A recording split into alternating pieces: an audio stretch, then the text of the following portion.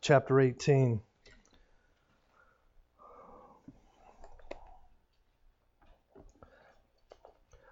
For the last 3 weeks, we've been talking about relationships.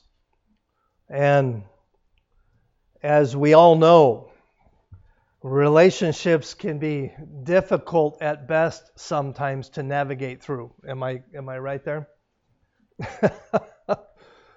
I was having a conversation with somebody a while back, and in the conversation, this individual said, "People are exhausting," and I just said, "Amen." I've heard that phrase before, but I hadn't heard it in a while, and I thought, wow, what an incredible statement! Because cannot people be exhausting? And if they're hard to put up with, so am I. Absolutely, and we're going to talk about that. So last week we talked about our response in relationships. We talked about the need to be vulnerable, the need to be honest, civil, and the peace and freedom that comes when we let go. And I made this statement. I went back and copied it and pasted it so I got it right.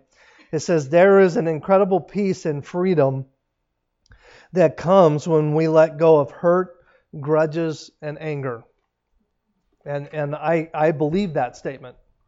I think that we become imprisoned, if you would, when we allow these things to control us. And there is a freedom that comes when we let them go. So, last week, I briefly touched on the area of forgiveness. So this week, we're starting a 3-week series on forgiveness. And how many of you struggle with forgiveness other than me? Okay, we all do. See, it goes against our nature to forgive someone who has hurt us, does it not? That is our nature does not just, oh, I need to forgive you. What does our nature want to do? Exactly. We want to put up a wall, and we want vengeance. In a minute, so the title of the message this morning and for the next 2 weeks, and I want to stop right here. Well, I'll go ahead and give you the title. It says Striving Together in Forgiveness. Striving Together in Forgiveness. As I contemplated, I typically, Palm Sunday, which is next Sunday on the Christian calendar, and then the Sunday after is what? Easter or Resurrection Sunday. So I contemplated, and I still might, I contemplated as normal preaching a Easter specific on Easter Sunday and a Palm Sunday message on Palm Sunday. But as I've been thinking about it, is not what Christ did on the cross forgiveness? Amen. The ultimate forgiveness. So chances are we're just going to keep talking about forgiveness because that's really what the cross is all about.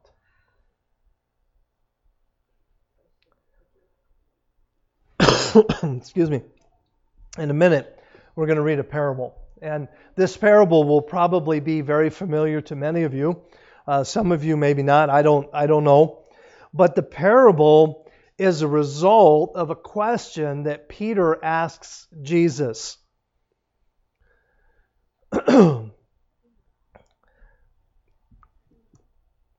In Matthew chapter 18, let's start reading in verse 21.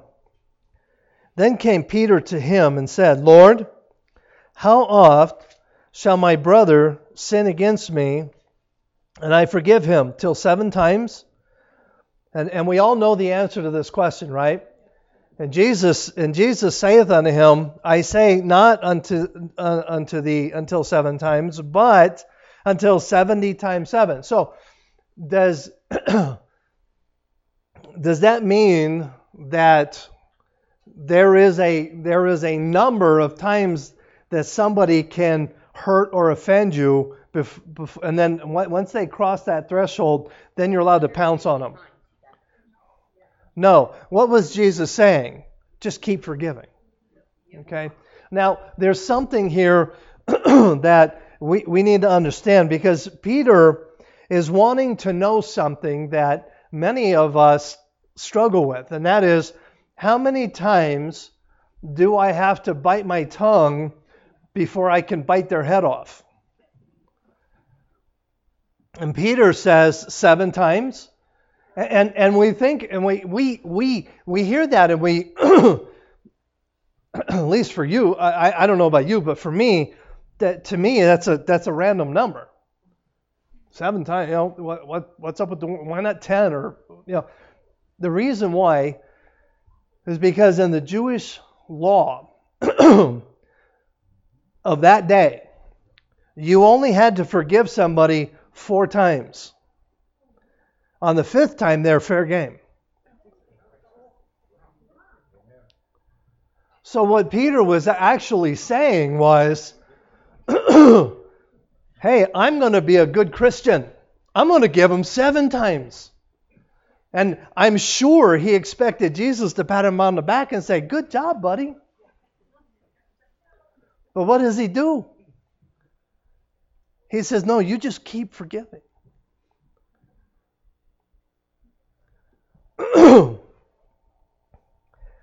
Every one of us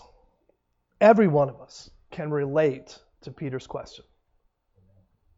Because every one of us has been hurt, disappointed, taken advantage of. You fill in the blank. Every one of us has.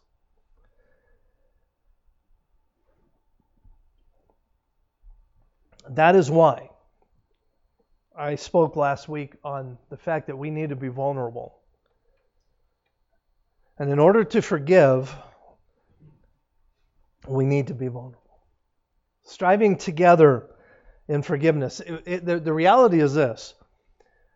We as a church will not be able to strive together if there is unforgiveness in our midst. It's that simple. Let's start reading in verse 23. Now, Jesus, we read the question in verses 21 and 22. Now let's read the parable. Therefore is the kingdom of heaven likened unto a certain king, which would take account of his servants. And when he had begun to reckon, one was brought unto him that owed him 10,000 talents. Now, let me just say this. 10,000 talents in that day was an exorbitant amount of money. I mean, we're talking probably into the millions of today's dollars. Okay?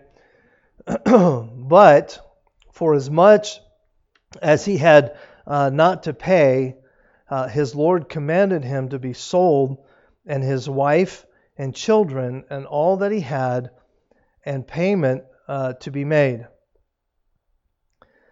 The servant therefore fell down and worshipped him, saying, Lord, have patience with me, and I will pay thee all.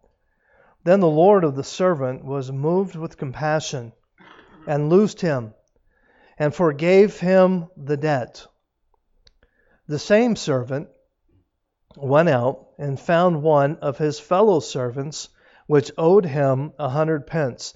Okay, the amount here is more than likely in today's dollars would be less than $100.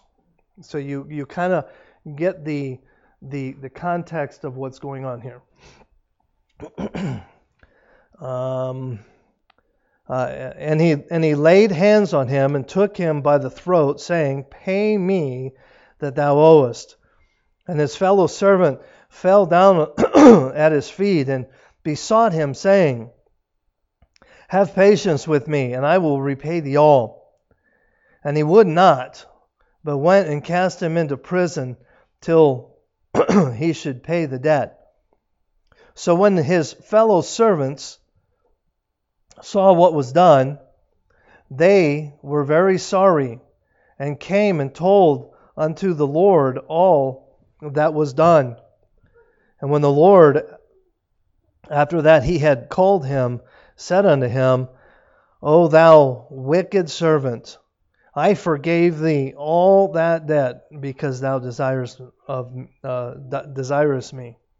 Should not thou also have had compassion on thy fellow servant, even as I had pity on thee? And the Lord was wroth, and delivered him to the tormentors, till he should pay all that was due unto him. So likewise shall my heavenly Father do also unto you, if ye from your hearts forgive not every one his brother their trespass. Let's pray. Dear Lord, thank you for this day. Thank you for your love. And Lord, as we look at this very familiar parable, I ask that you would open our hearts and that you would help us to see our need to forgive.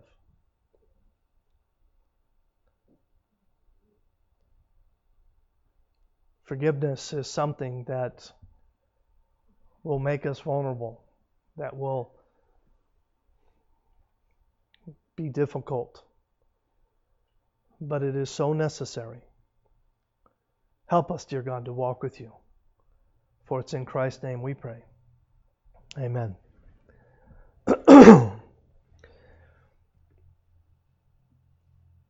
In the parable that we just read, Jesus tells a story, a parable that I believe all of us can understand, can we not?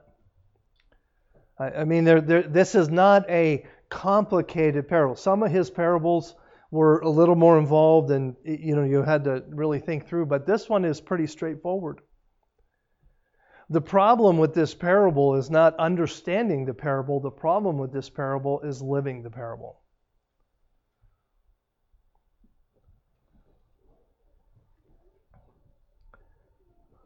I want to look at this morning, my first point this morning is I want to look at the participants. The participants. Verses 23 through 30 identify basically three participants. We have the Lord, we have servant number one, and servant number two. So, in this idea of the participants, let's look at point number A, the offended. Now, we have two people that were offended, or for the context of our passage here, that were not paid. Okay? The offended. That would be the Lord and servant number one. Those were the ones that were offended. So, the context of the parable is debt. The first man owed the Lord, or his king or his Lord, with a small L, by the way. He owed him an exorbitant amount of money. The second servant owed the first servant just a small amount of money. Again, this is important, and we'll tie it all up at the end, so just kind of keep that in the back of your mind.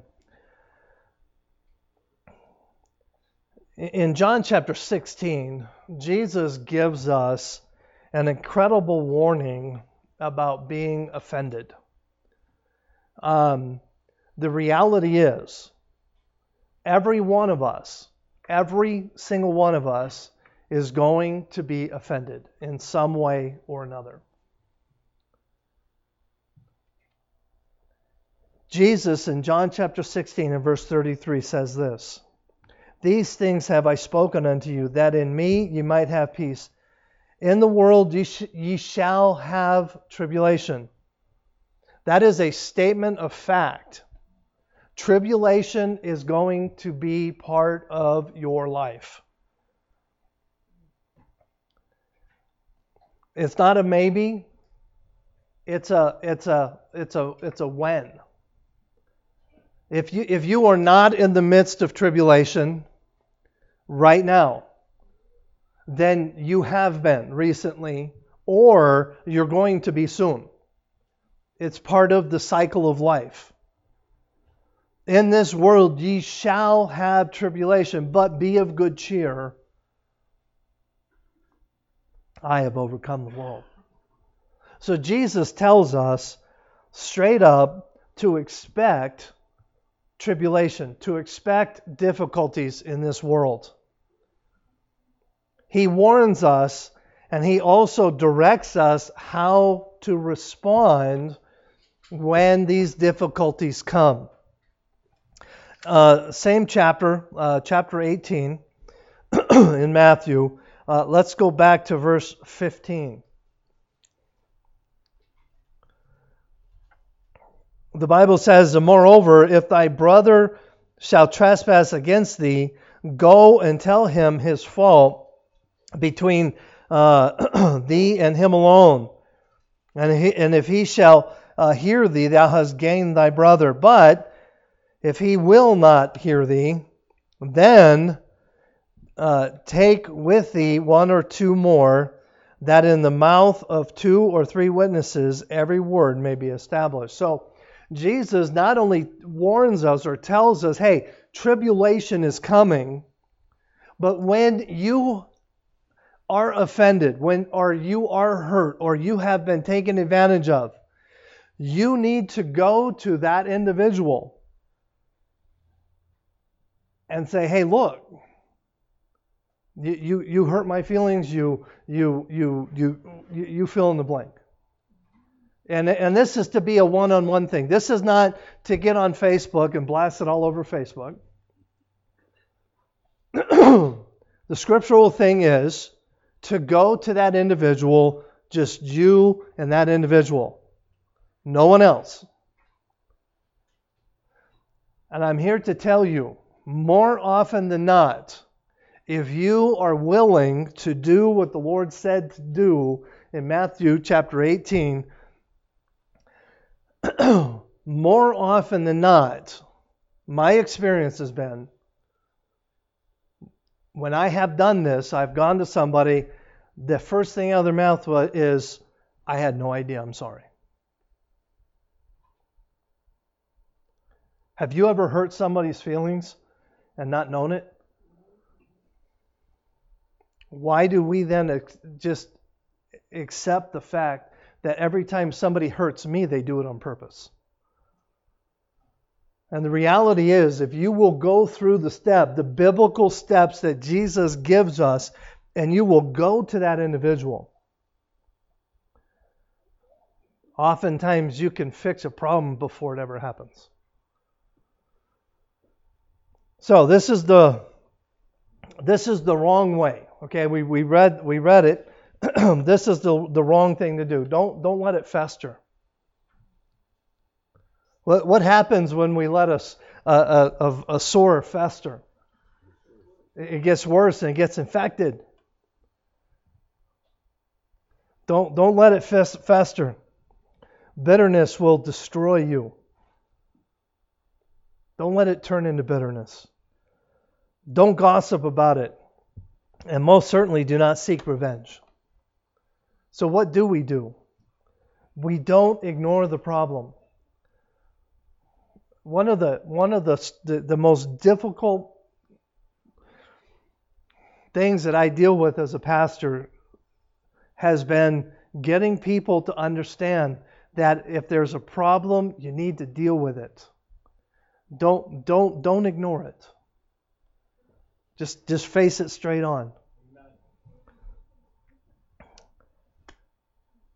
But most importantly, always seek restoration. The point of going, like Jesus said, the point of going to this individual to let them know that, hey, you've offended me, you've done whatever, and is not so that you can get one up on them. The point is restoration.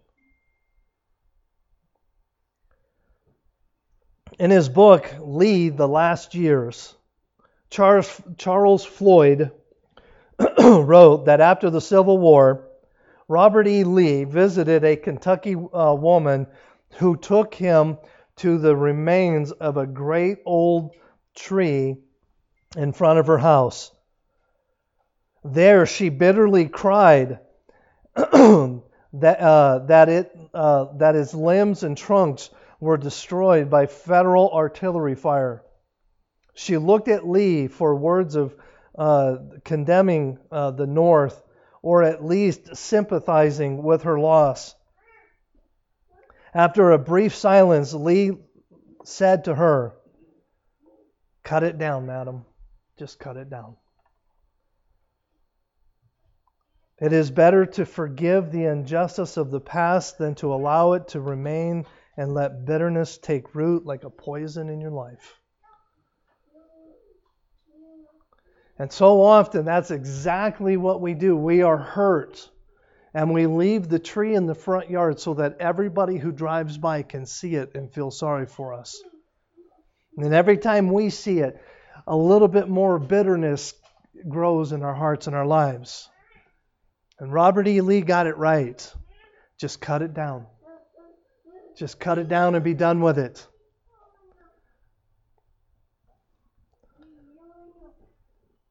Okay, we talked about the offended. Now let's talk about the offender. In our parable, we see the offenders are pretty obvious. It's the two servants that were unable or unwilling to pay back the debt. It's easy to acknowledge when we've been hurt, when we have been taken advantage of. Again, forgiveness needs to be a huge priority in our lives. But let's turn the tables, if you would, this morning. And and let's talk about what happens when you become the offender. Because really, is that not the most important thing? How do we fix it when we were the ones that did the offending? Jesus gives us instructions how to respond when we've been done wrong. But he also gives us instructions on how to respond when we are the ones that are the offenders. In Matthew chapter 5, verses 23 and 24. "Therefore, if thou bring thy gift to the altar, and there rememberest that thy brother hath aught against thee, leave there thy gift before the altar, and go thy way. First be reconciled to thy brother, and then come and offer thy gift." God's will for our lives is reconciliation. And one of the things that God will often do, particularly in church. Now here we're talking about the Old Testament religious practices because of the altar and so on and so forth. But obviously we don't have that anymore. But there are times that we come to church and we hear a sermon and God pricks our hearts and says, "Hey, so-and-so, you and so-and-so need to work things out." And we shut it down in our hearts and we say, "No, I'm not going to go down that road. I'm not going to fix it." Well, let me just say this. Don't bother praying. Don't bother trying to ask God for blessings in your life if you're unwilling to do what He's asked us to do. Many years ago, Melanie and I were sitting in our living room. This has been many years ago, probably close to 30 years ago. And we were actually getting ready to go to bed, and there was a knock at the door. And I don't know about you, but 10:30, 11 o'clock at night, it's never a good time for somebody to knock on your door. Okay. So anyway, I went to the door, and I opened the door, and there was a family member standing at the door. And I said, "Come on in," And I could tell immediately that this individual had been crying. So she came in and sat down and started doing this verse. She'd been harboring bitterness in her life. And she had done things that had hurt my wife and I over the years. But she came to us and she did everything she could to make it right. Again, like I said, this was 10:30, 11 o'clock at night. Well, I had to work the next day. So I listened to her for a little while. We prayed.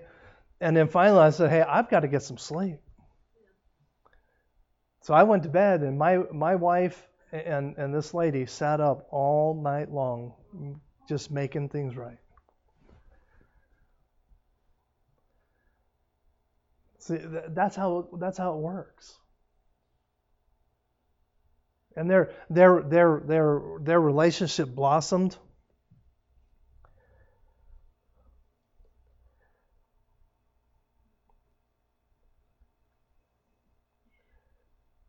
In all of this, there's an important truth.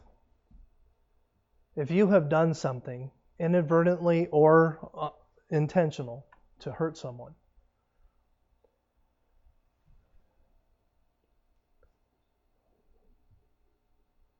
don't bother praying if you're not willing to make it right. Say, "Pastor, boy, that's a harsh statement." Well, let me show you what I'm talking about. In Psalm chapter 66, verse 18, it says, "If I regard iniquity in my heart, the Lord will not hear me."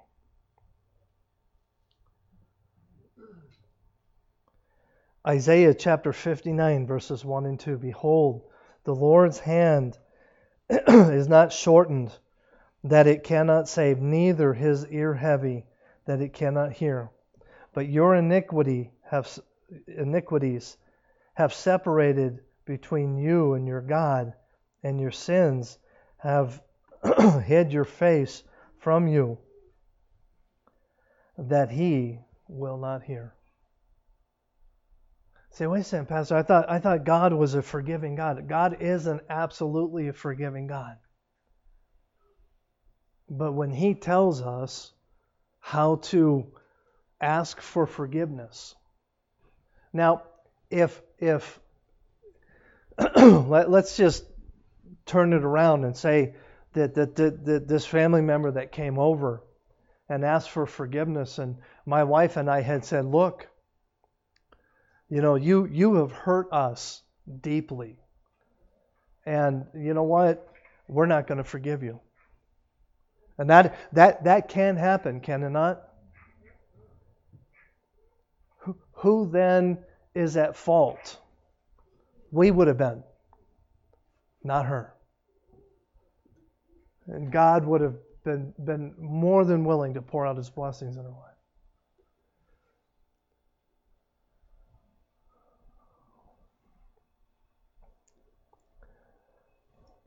The participants of our story are important. But there's one more I want to talk about, and that is letter C, the certain king. The certain king. The Bible says, let's go back and read it. Excuse me, verse 23.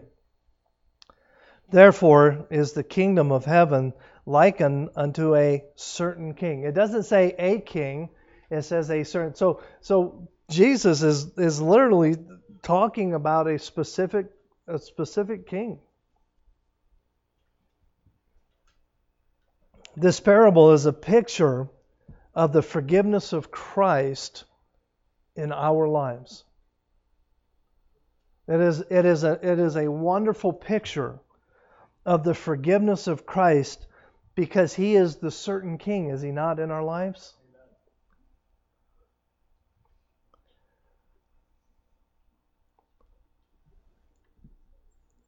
We are totally unable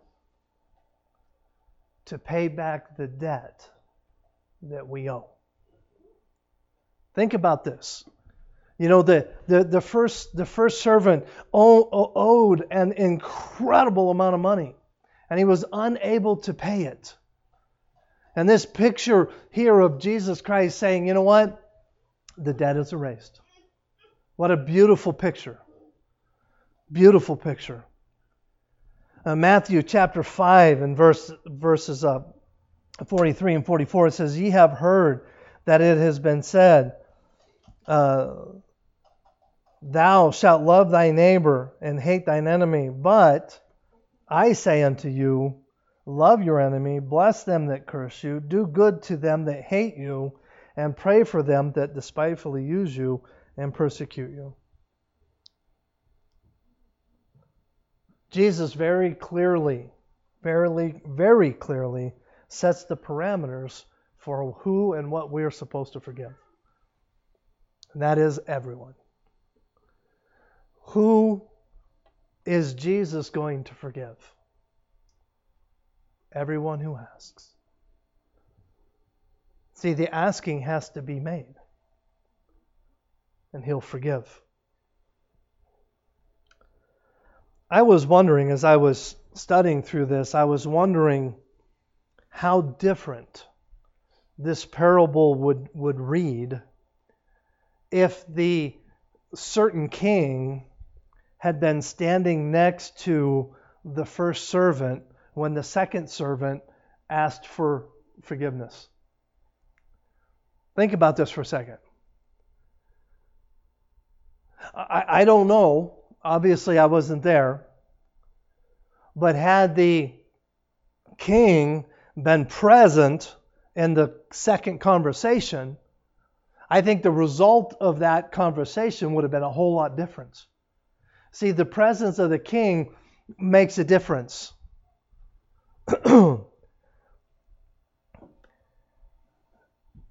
Look at verse 31. So when his fellow servants saw what was done, they were very sorry and came and told unto their Lord all that was done. The king wasn't there, but he found out. Then what does it say? He was very wroth, or he was very mad, because he had forgiven this servant an incredible debt. And yet he could not show that same compassion. It reminds me of Numbers chapter 23, 32, verse 23. But if ye will not do so, behold, ye have sinned against the Lord, and be sure your sins will find you out.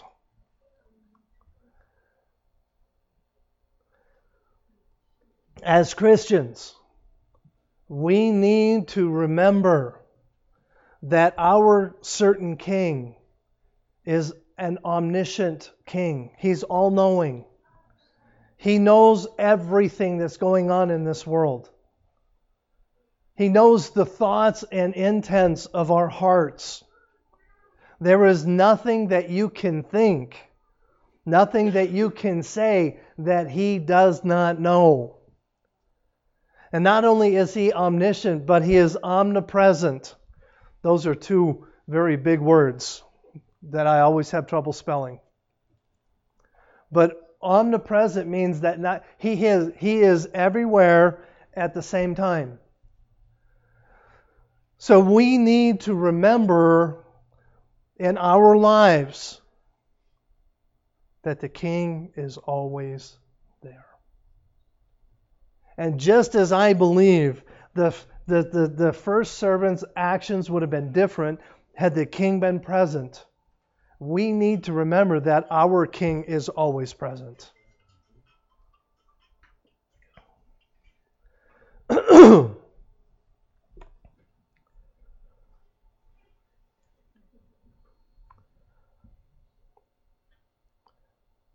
Ephesians chapter 4, verse 32.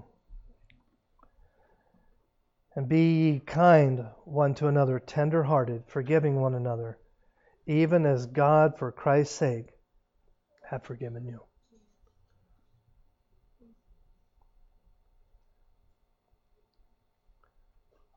Nowhere. I have yet to find it. If it's in the Bible, I haven't found it yet. Nowhere does it say that forgiving someone who's hurt you is easy. But it is mandatory. There's a hidden lesson in all of this that I want to point out to you, because this is, if you don't get anything, get this morning. Look at verse 26. The servant therefore fell down and worshipped him, saying, Lord, have patience with me, and I will repay thee all. Look at verse 29. And his fellow servant fell down at his feet and besought him, saying, have patience with me, and I will repay thee all. Both of these statements are word for word identical. But the Lord had compassion, and the servant did not. Have patience with me, and I will repay thee all.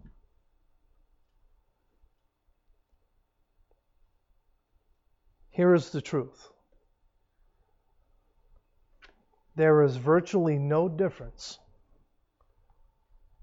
between the way God forgives our sin and the way we are supposed to forgive others. It's the same process.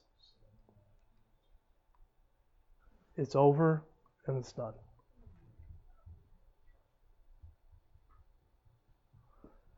At the very beginning of our passage, I think it's in verse 23, it says, and therefore is the kingdom of heaven likened unto a certain king, which would take account of his servants, and he began to reckon.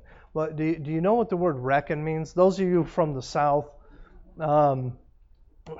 reckon can mean just about anything. Yeah, if you're from the South, you know, you can answer about any question with "I reckon." I guess. You know, I reckon. Oh, what do you know? Anyway, but that's not what this means. Okay. It's an accounting term. To reconcile is the word we would use today. And when we reconcile our checkbooks, those here we go again. You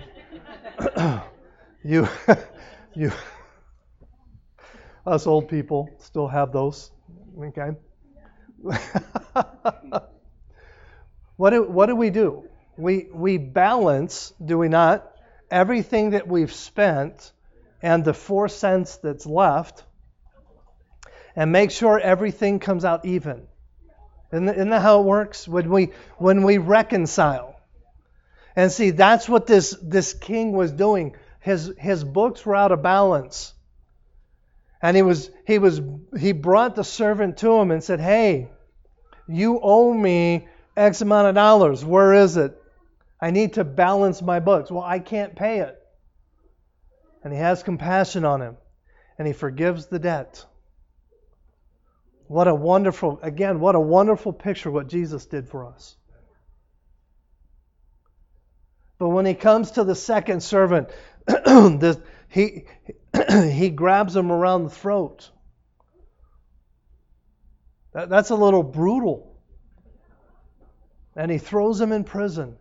Now, I don't know about you, But I still, to this day, don't understand the point of throwing somebody in prison that owes you money.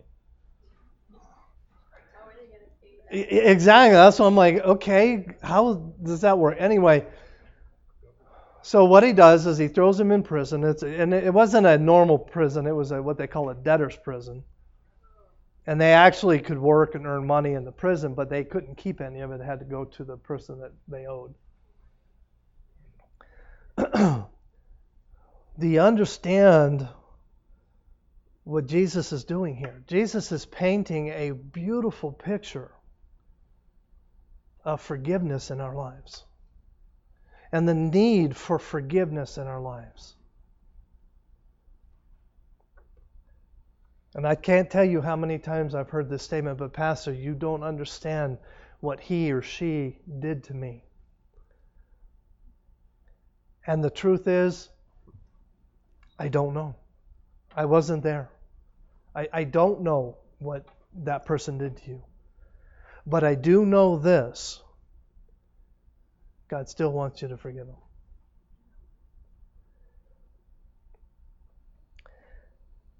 The debt of the second servant, that was far less than the debt of the first servant. Think about this for a second.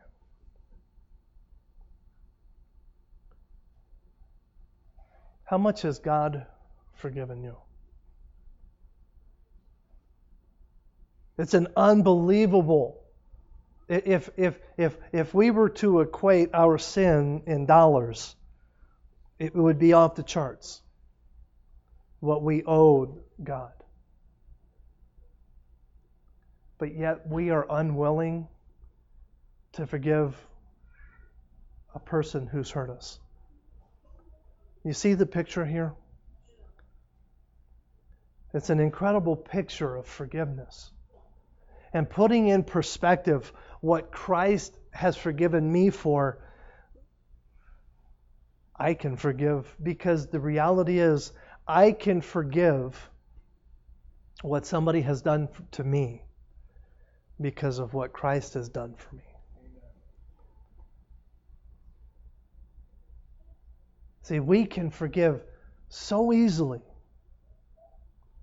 when we understand the parameters of forgiveness.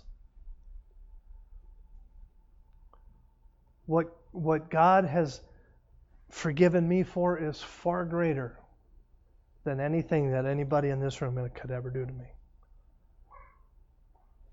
And I need to forgive because I'm forgiven. Let me close with this. There is an incredible peace and freedom that comes when we let go of hurt, grudges, and anger and learn to forgive like Christ forgave us.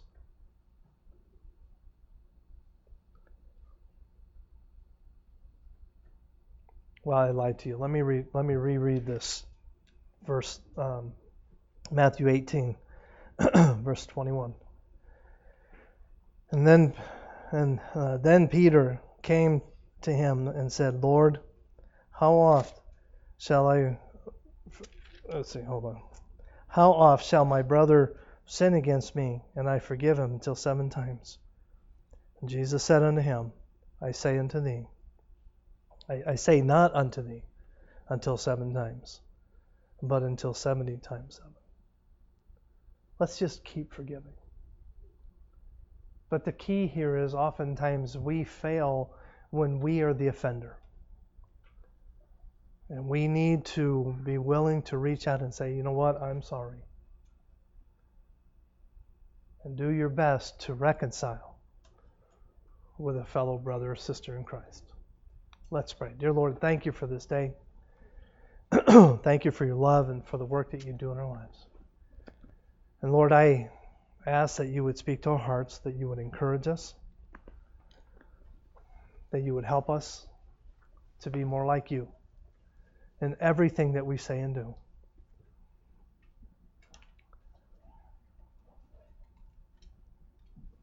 With every head bowed and every eye closed, let me ask you. Is there anybody who say, Pastor, God has spoken to my heart this morning? It could be about forgiveness. It could be about anything. But is there anybody who would say, Pastor, God has spoken to my heart. Will you pray for me? If that's you, just lift your hand. Amen. Is there anybody say, Pastor, I don't know the Lord. I've never trusted the Lord as my Savior, but I need to. I want to. Will you pray for me as well? If that's you, just lift your hand and I'll see it and pray for you. Lord, you know our hearts. And you know the struggles that each of us carry. Lord, help us to be more like you. We love you and we thank you. It's in Christ's name we pray. Amen.